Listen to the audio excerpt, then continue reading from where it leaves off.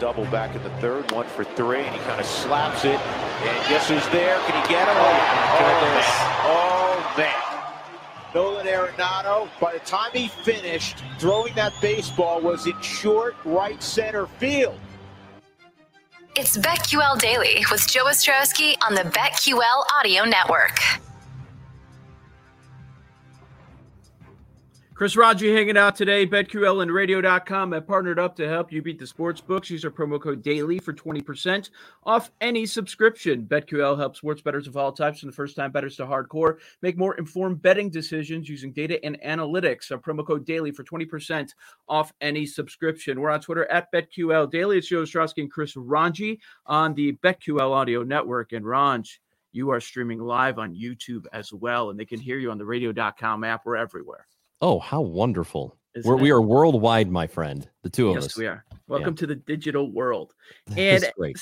So every day, as we're getting set for the season, this week we've been breaking down a lot of the divisions, and we're going to do this today with a couple of different ones, ones that both of us are very familiar with, the National League and American League Central. But let's start with the NL side and the division odds. The Cardinals are the favorite, just about even money at plus 105 over on PointsBet. Then we have a drop off to the Reds plus 325, Brewers plus 375. Cubs come in at plus 425, and the Pirates, they have no shot at the division. They are the long shot at 75-1 to win. Raji, when I look at the win totals, Cardinals mid 80s, Reds and Brewers lower 80s, Cubs high 70s, and the division odds, the first thing that jumps out to me is that I don't quite agree with the win total and the division odds. The top four in the NL Central is bunched up much closer than what these numbers would suggest. I do think the Cardinals are the favorites in the division, so that does make sense. I don't really understand the dramatic drop-off between one and then 2, 3, and 4, because I mean that's a huge difference to go plus 105 to plus 325 for the next two teams. And I think a lot of it has to do with, and then some of it I'm sure is PECOTA playing into it, and what the projections are from the analytics preseason. People are looking at these teams, and you know they look at those projections and they figure, okay, well, you're gonna have a lot of down seasons for Milwaukee, Cincinnati, and the Cubs. And like you mentioned, the Pirates, they're not going to have, they're forget it. If the Pirates win the whole thing, go buy an out. Brutal. Yeah. So that's just not going to happen. But I do think it's still a lot closer. But maybe what's happened is you played the Nolan Arenado highlights. I think there's an Arenado effect here. I really do. I think it's, well, they made the biggest impact during the offseason. They made the biggest move during the offseason. So naturally, we're going to make them the favorite for the division. And they may have been the favorite anyway, but I think the addition of him really sort of changes things. I got to tell you, Joe, I do not like the Cubs finishing under 500. I just don't think that's going to happen. 79 and a half wins for them. You think they're going to be that bad? I just don't see it. Okay, well, let's go team by team here. Now, first, the Cardinals. What's interesting is the PECOTA stuff does not agree with these win totals and the division odds. They are much higher on the Cubs, and they are much higher on the Brewers than the win totals are at, which is wild to me. PECOTA has Milwaukee at almost 89 wins, and they have the Cubs at 85, which is crazy. But as far as the Cardinals, so for years, you grew up a Cardinals fan. You've been covering the Cardinals for your job. You would always complain about them not spending money, not making the big splash. And then while people were looking for a reason to pick one of these NL Central teams of the top four, they were just looking. Yeah. And then the Arenado move happens. So that's why it feels, okay, so they're going to overreact and they're going to be betting on St. Louis. And that's why the odds are what they are. But the big question there is Arenado's terrific on defense, heck of a hitter. Let's see what he looks like for almost 162 outside of Coors Field. Yeah, and you know that argument's made a lot with players that have played in Colorado. It happened with Larry Walker. It happened with Matt Holliday. All of those guys did just fine outside of their home ballpark. I don't really worry that much about it because I do think there is a positive effect for just getting to play in your home ballpark. wherever it is, if you're an offensive player, wherever you play, I mean, yeah, you're going to benefit if you play at Fenway Park and you're a right-hander and you've got a little bit of power. That's going to benefit you a little bit more than playing in other places. But I think by the end of the season, the numbers are going to be there because I believe in that comfort factor. So I think he's going to be fine. The numbers may not be as high as they were, but I still think they're going to be pretty good. I don't think you have to worry about that. What I think is on the flip side, if you are a pitcher in Colorado, no matter who you are, you're gonna have a tough time. The ball doesn't break. You're going to have a difficult time. But I think when it comes to the offense, you end up adjusting for the most part, and there is evidence of that. And I'm not saying he's going to be a Hall of Famer, but the dude might be if he continues playing the way he does and plays his exceptional defense as he does and adds the offense to go along with it. We might be talking about a Hall of Fame career down the road. But I do think you're right. This is all about the Arenado thing. There's excitement there. People are going to bet that direction, and I think it's the safe play because they are probably going to win the division. But let's move to the Reds here. I'm not sure. You don't think the Cardinals are going to win the division? I think it's a toss-up between a few of them. Okay. When I say I think they're going to win the division, I think it's very close. I really do. And I might change my mind at the end of April. I might. But I think there's a lot of value in taking one of the next three teams. There's a ton of it there because any of those teams could win. Any of the teams between the Reds, Brewers, and Cubs could win. And I think people are sort of sleeping on Milwaukee. And that is, I also think there's a little bit of there's a rush to want to say, well, Milwaukee didn't do enough to get better in the last couple of seasons, which might be true, but I still don't think that means they're bad. I don't think that they are, there's not going to be a massive drop off there. And the one thing you need to be concerned about if you're a Cardinals fan, I think their bullpen's going to be perfectly fine, but that starting rotation might not be as strong as Cardinals fans want it to be. Outside of Jack Flaherty, who I think is truly Cy Young potential. Yes. We don't know for sure he's going to realize that, number one. I'm confident in him. I think he's going to be fine. But now you're looking at Miles Mikolas, and I don't know how healthy he's going to be, and they've been playing it careful with him after the injury last year. KK Kim, who's only going to be in his first full season in Major League Baseball, but now he's in his second season in MLB. You don't really know what he's going to be either. Carlos Martinez in his first outing in the spring looked terrible. So I don't know that you can really count on that rotation. You still got Wainwright, right?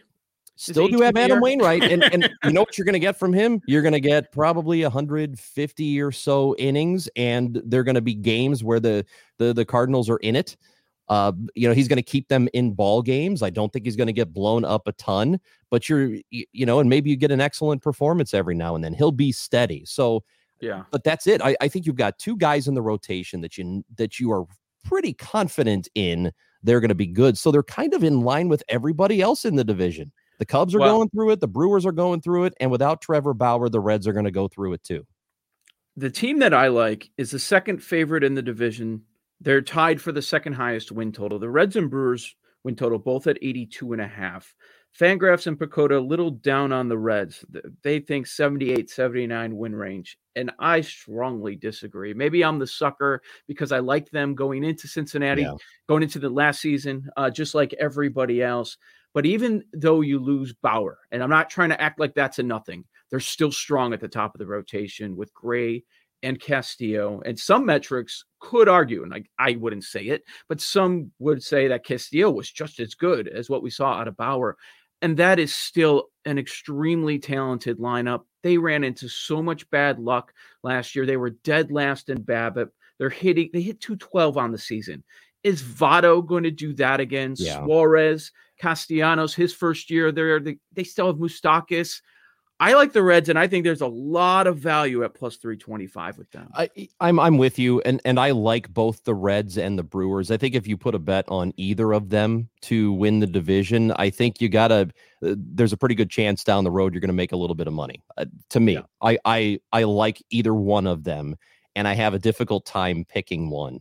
I think if I have to, I'm going to go with Milwaukee here. Part of what bothers me about the Reds is, and it's not like they were bad last year, they certainly weren't, but again, how much can you take away from 2020 when you're just playing 60 games? You don't know how good that team would have been over a full 6 months. There's no telling. What worries me about them, though, is that stabilizing presence in the lineup in Joey Votto. The dude's been around since 2002, man. I mean, we're going on 20 years for him, and he's had an exceptional career.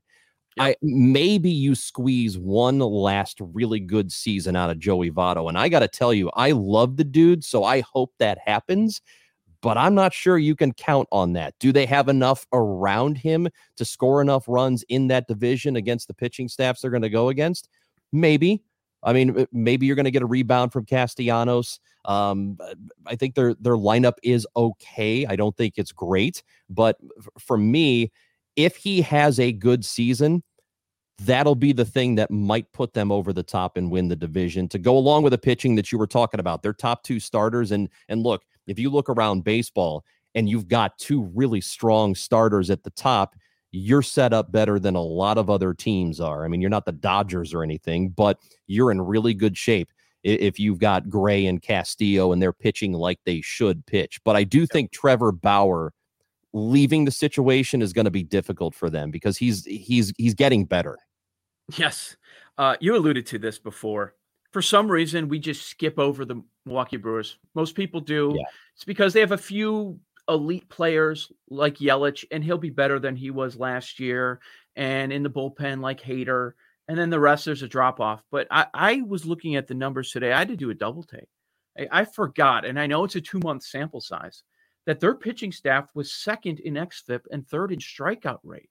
Like they may not have the star power, and you may not go 1 through 9 and be amazed. And same thing with the pitching staff, even though they do have a Cy Young candidate in the rotation. But the Brewers just go about their business quietly, and they're going to be right there. The one thing that would concern me about the Brewers is pitching wise at the starting rotation in that core.